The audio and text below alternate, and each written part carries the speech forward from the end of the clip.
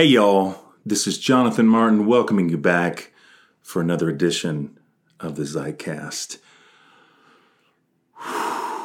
Wow. First of all, wherever you're listening right now, I assume a lot of you are holed in somewhere.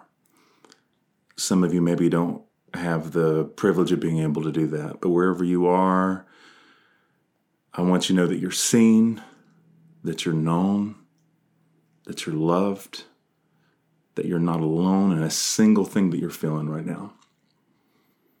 I know I've written a couple short things online, but honestly, I feel like I've been trying to record some version of this episode for days. But it's kind of the way it is with anything right now, and write or certainly in trying to say something about COVID-19, the coronavirus, this whole kind of catastrophe that the world is in right now, where I've just had to sit and just kind of let this churn and churn and churn, because I just know there's a lot of noise out there right now. And the last thing I want to do is just contribute to the noise and or just be another angry voice or whatever. So I wanted to, and there's a time to just be an angry voice. That's not all bad, but I wanted to take a minute. So I do want to offer some words of comfort. I'd love to offer some words of hope, and yet I don't want to do that in a way that feels cheap or cheats to get there. I keep thinking about this story because some of y'all know I love to tell fun stories about my Pentecostal upbringing.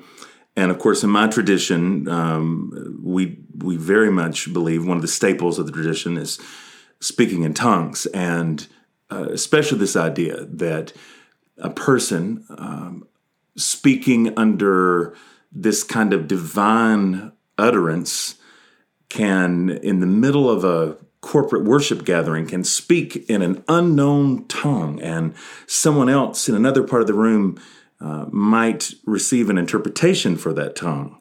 That and it's a holy, sacred, sometimes kind of scary moment. There tends to be a holy hush, and when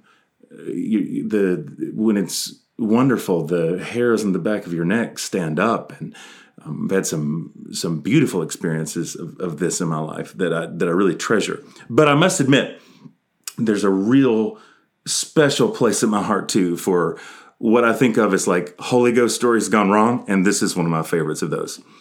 Where in a Pentecostal church service, a man gets up, he gives out a tongue, and everybody's heads are bowed and their eyes are closed, and the holy hush falls over the room, and we're, the sense of waiting for God to break in and sovereignly speak. And then a man on the other side of the room gets up and he gives the interpretation, and the interpretation is this: "Be ye not askeered, for I, the Lord your God, have also been askeered." I love that story for so many reasons, because for one, I love the sort of vague King James-ish, "be ye not askeered." But this idea that somehow it would bring comfort for God to say, don't be afraid, because I've also been afraid. There's something about that that's so amazing to me. If God's saying to us, don't be scared. I've also been scared, kids. Oh, that's just a great story on so many levels.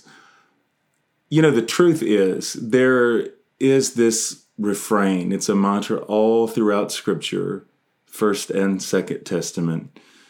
It's there all the way back on the Mount of Sinai, even with all the thunder and lightning and scary stuff. It certainly is there when the God who created the mountain of Sinai is now embodied in Jesus of Nazareth, and he's speaking to his disciples now on the other side of resurrection, and they're terrified. Over and over again, whenever people have an encounter with the divine, this is what we hear. Do not be afraid.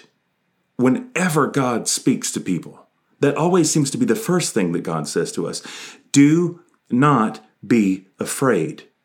At every turn, don't be afraid. Oh, how we need to hear those words right now. How we need to hear those words of comfort. And yet, how exactly can we not be afraid? How can we not be scared when there's so much to be afraid of? And especially for people that we love. It's human to be afraid, especially for people that we love. Who that's got a heart in their chest doesn't text 76 times when that loved one is out late and the weather's bad and you're not sure if they've made it? Who is that person who's somehow impenetrable to when it's a bit like it's human to be afraid, especially for the people that we love. And I think this is real important to note too, that when God says to us, when Jesus says to us, do not be afraid, that's never a phrase that's weaponized. Do not be afraid is not a rebuke. Do not be afraid is not followed by moron. Do not be afraid, dumbass. Do not be afraid. You're being irrational. You're blowing things out of proportion. No, do not be afraid is a phrase full of tenderness. Do not be afraid is not a way of minimizing our fears or saying that you're overreacting or the danger's being over dramatized somehow. When Jesus tells us not to be afraid, it's not because he's threatened or inconvenienced or irritated somehow by our anxiety, nor is Jesus ever trying to impose some false sense of order onto our sense of disorder. No, when the Son of Love speaks this different word against fear, he does so as one who still bears the scars and marks of death all over him. He speaks a word against fear as one who's already been into the abyss, who's already descended into the disorder. Jesus does not deny the grave. Rather, he's the one who's already entered into it and then rose from it. But Jesus never tells us that the worst thing will not happen, that it cannot happen to us. Jesus tells us not to be afraid as one who's already experienced the worst thing. The worst thing that could happen has already happened, and that God died. It's just, according to the Christian story, the worst thing that could happen is not the last thing that happens. Death doesn't have the final word. Resurrection is the final word. And that's why in the Christian story, resurrection is a kind of hard-edged hope, not a form of denial, not a way of burying our heads in the sand and pretending that what's happening is not happening. It's not PR. It's not some kind of spin. That's just not what resurrection is all about. So now here we are in the midst of this pandemic. We're in the midst of this crisis. I'm very aware that I'm not a doctor. I'm not an epidemiologist or any of that. And yet, like the rest of you, I'm trying to reckon with this. And we're trying to figure out how to best care for people in our community. Which, by the way, that to me, even when we first were having conversations about at the table in Oklahoma City about which we did decide just to have our live stream service on Sunday. We made that decision, fairly early, I think. But that was the whole decision for us. Well, of course, we're not going to be driven by fear. We're going to be driven by love. But what does it look like? That's the thing. Love gives us a security to know how to love our neighbors well, to know how to love those who are most vulnerable among us. Of course, this has nothing to do with fear. Nothing to do with fear at all, but rather, as perfect love casts out fear in the language of 1 John, we've got to be secure enough in the love of God to know how to care for those who are most weak and vulnerable among us. And what does that look like here? That was the whole decision. And I'm not casting judgment on anybody who didn't make the decision. That's water under the bridge. But in terms of how we would just approach all this, I think that has to be the sense is what does it look like to love our neighbors well? And obviously just in the last, 48 to 72 hours, how quickly it seems that everybody's understanding of what it means to love our neighbors well. Maybe not everybody, but for most people. I know there's not exactly a consensus, but it certainly seems that the story is moving forward rapidly. I will tell you this, and I don't want to share more than I have permission to share, so I'll use some caution here. My friend Stephanie Tate, some of you remember, she's been on the Zeitcast, and she's an amazing person, writer. I encourage you to look her up online, read everything she's got out. She's extraordinary. She's a great writer, disability advocate who also is disabled. And Stephanie has unique perspective on all of this. She lives in Oregon, that's been especially ravaged by all of this, the whole part of the country, really ravaged by the pandemic. So Stephanie has been quarantined already for weeks. And because of some of her health issues already, she's just uniquely immunocompromised. And we have been especially praying for her and continue to pray for her. And so Stephanie's one of those people that I just had heavy on my heart. And I will tell you this, and this brings me into some of the tensions that I'm feeling in this moment.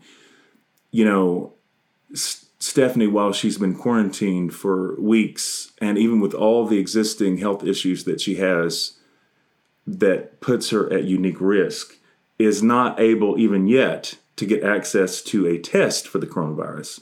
She's not able to be tested for COVID-19 because that's just how botched this whole thing still is at this point. There's just not access to testing, even for people who are the most vulnerable. She knows at this point that she's been in contact with somebody who had the virus and still no testing.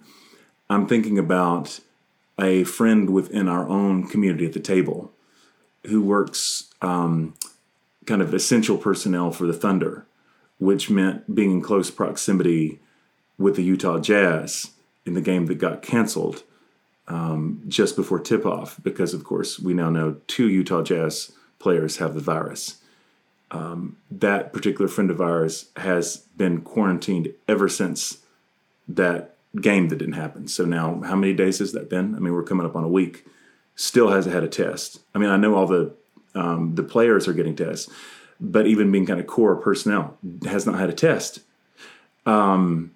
Which, you think about that, because I know like here in the state of Oklahoma, we have 10 confirmed cases of the virus.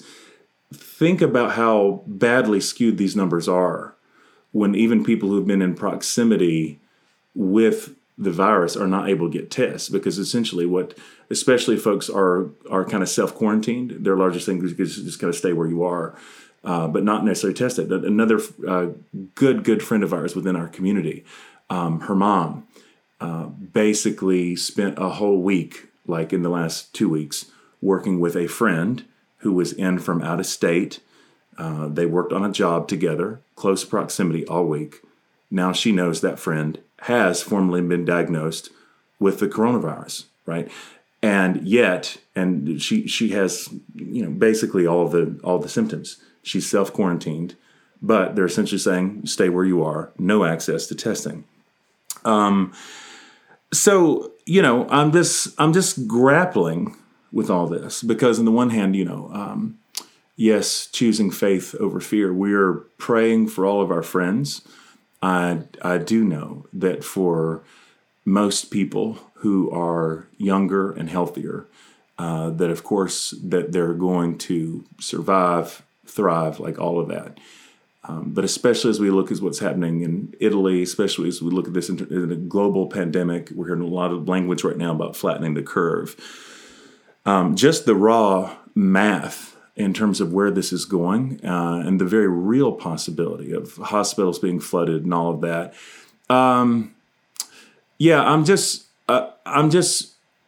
like so many of you. I'm struggling because I would want to say on the one hand, I'm grateful, and some of you know I've had sharply critical things to say about the Trump administration, but I would want to be the first to say that in the last couple of days, there have been plenty of moves. There have been several initiatives that I feel like are really positive, and I want to give credit where credit's due there. I think there's certainly been some strong moves in the last couple of days where there's been movement in the right direction.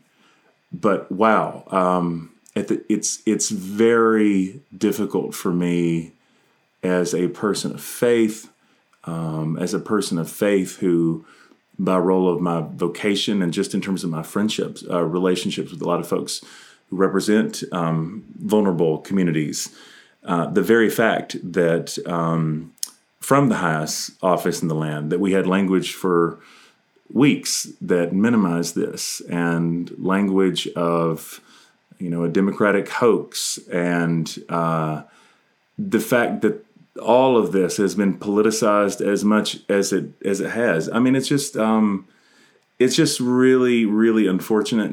And I wasn't even sure when I started how much I wanted to do a deep dive into that. I mean, of course, I think all of us are surrounded with those kind of conversations. And I don't want to say anything that would be unhelpful. I'm always wanting to build bridges where that's possible. And I know that one of the unique challenges of our time, of the moment we're in, because things are so polarized, there's not a 60 Minutes, right? There's not a consensus news source that everybody would agree that this is an authority that everybody's going to trust.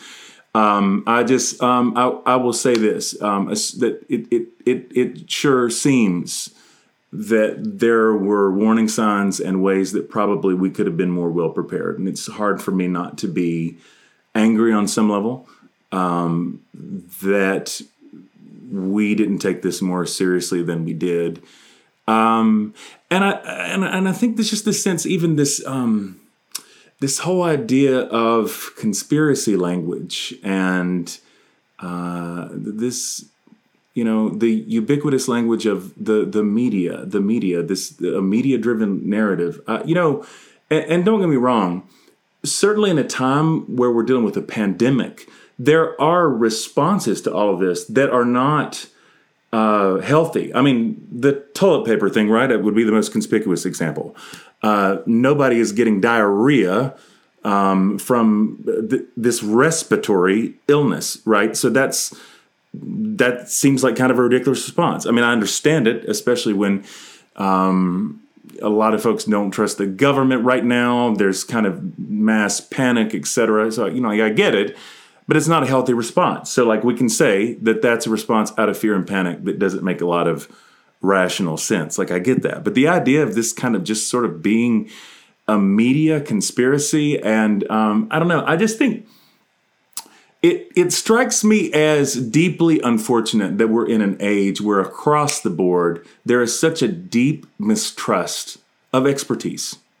Anyone who's trained, the fact that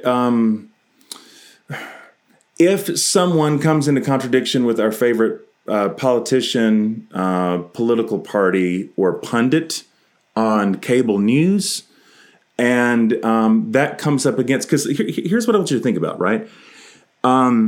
Because I was hearing so much of this language about this is a kind of a liberal conspiracy against President Trump or against the Republican Party. I mean, we're talking about basically a global consensus among epidemiologists, scientists, doctors, healthcare professionals around the world. We're not talking about something that we're not talking about something that started here.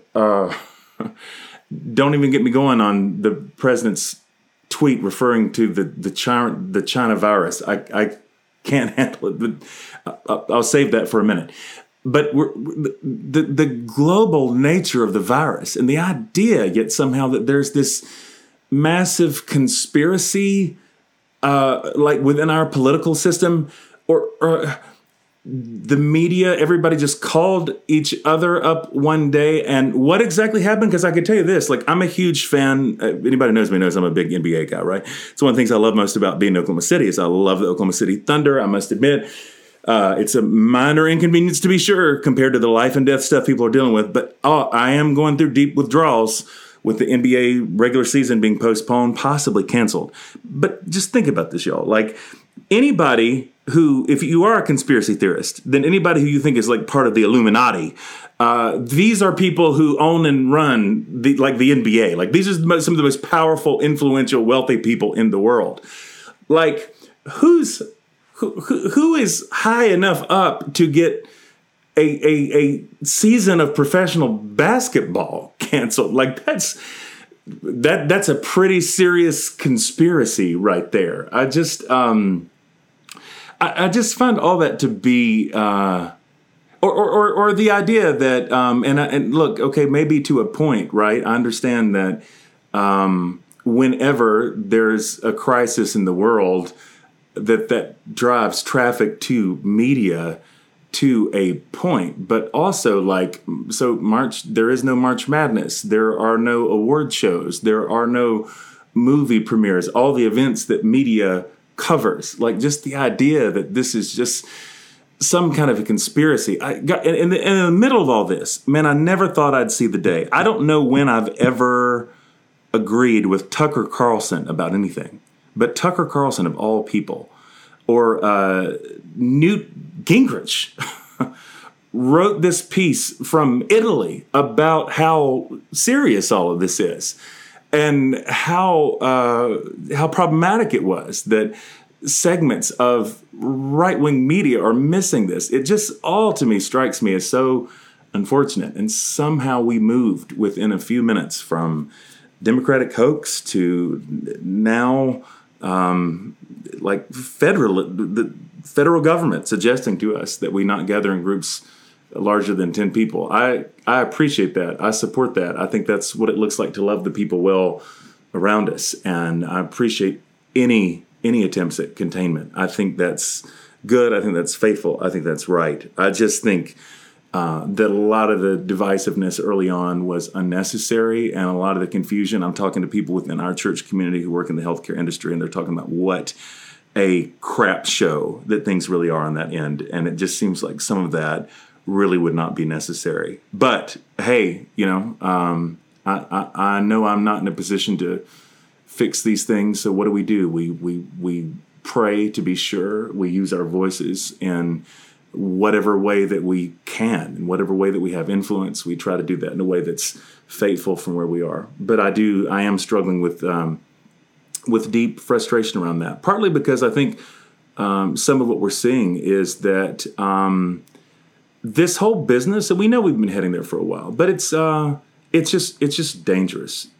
People start circulating rumors about martial law, and they want to come and take your guns. So then people want to stockpile weapons and ammunition. Man, this stuff is dangerous in people's real lives. And I don't even like it when people necessarily, will talk about this being like right. It's really not right wing. Almost everybody know that what nothing. I'm on a bit of a rant now, aren't I?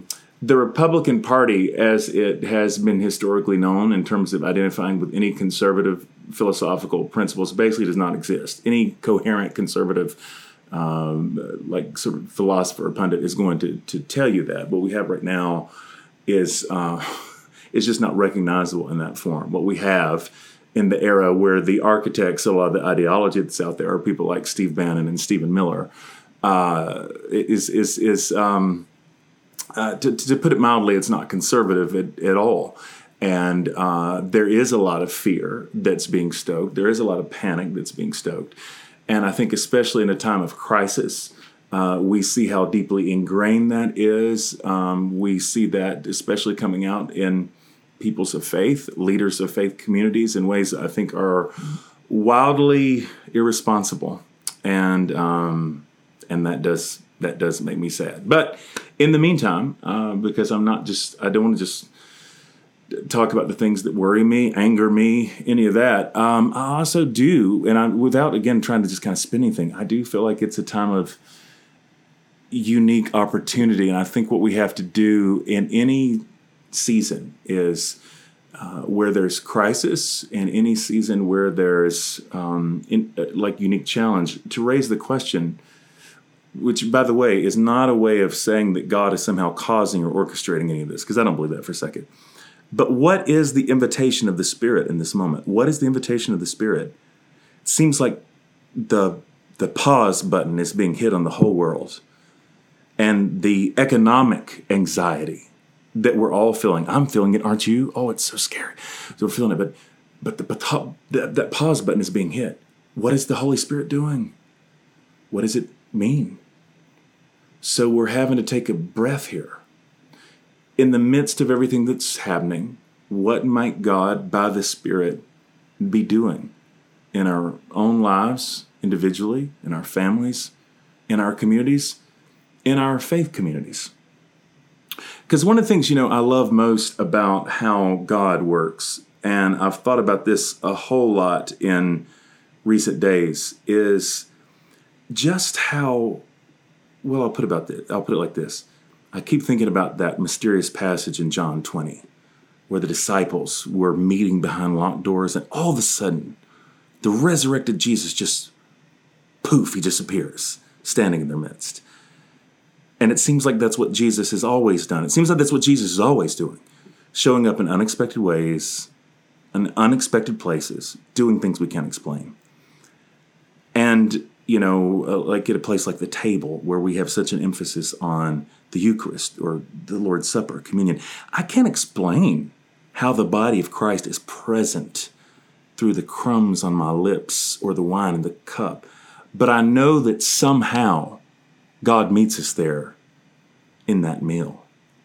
I can't explain how I believe it's somehow possible that the same presence that Moses felt on Mount Sinai when the mountain convulsed can somehow be felt when someone opens up their laptop and maybe somehow also opens up their heart too, and in some weird way over a Wi-Fi signal feels some kind of a connection, that maybe there's something in someone larger out there that loves them and sees them and knows them. I don't understand how any of those things are possible, but I believe in each of those scenarios. I believe in a God who's not limited by time, space, geography, form. And, I'm not trying to just put a positive spin on any of this, but I think there's such an opportunity right now for us to think and pray about how we do love our neighbors well in this uniquely challenging moment. How do we connect? We're certainly trying to figure out ways to do that digitally, as well as care for each other's physical needs in ways that also still respect space, because we know that love itself is not going to be quarantined. Now, our bodies, however, are very connected. They do have limitations. They have restrictions. So we know we have to honor those, and we have to respect them, not out of self-protection, but because the God revealed in Christ has called us to his way of self-giving, right? So we're trying to figure out what that looks like. But I do think in the midst of this that there is unique opportunity. And I don't know. I'm wanting in the coming days and weeks, however long this lasts, whatever kind of little digital community we can create around this space with the Zeitcast. I would love to do that. And I want to be as present as I can be for you guys as you're bringing your own questions and your own doubts. And I'm bringing mine. And I don't claim to have answers to just about anything. I really don't. I know I want to try to be a good neighbor to the people around me, where that means social distancing, where that means trying to be present in other ways.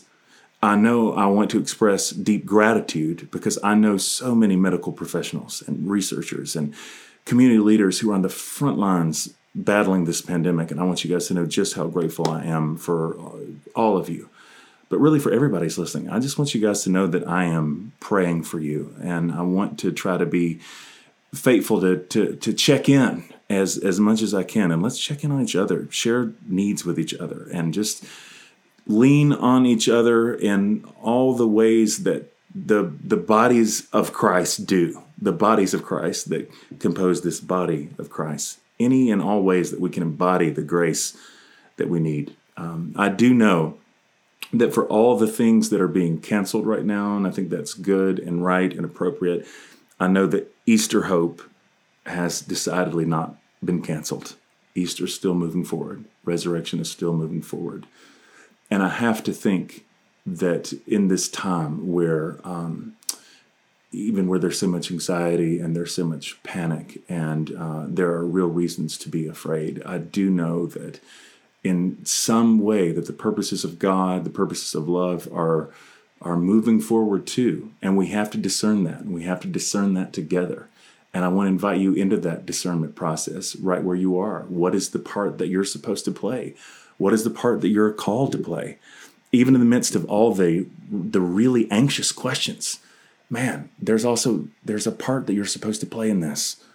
What are you supposed to lean into right now while everything else is being shut down? What does God have for you? Maybe you haven't come up for air long enough to even ask that question. So no judgment if you haven't. But maybe now's a good time to start asking it, thinking about it, praying about it.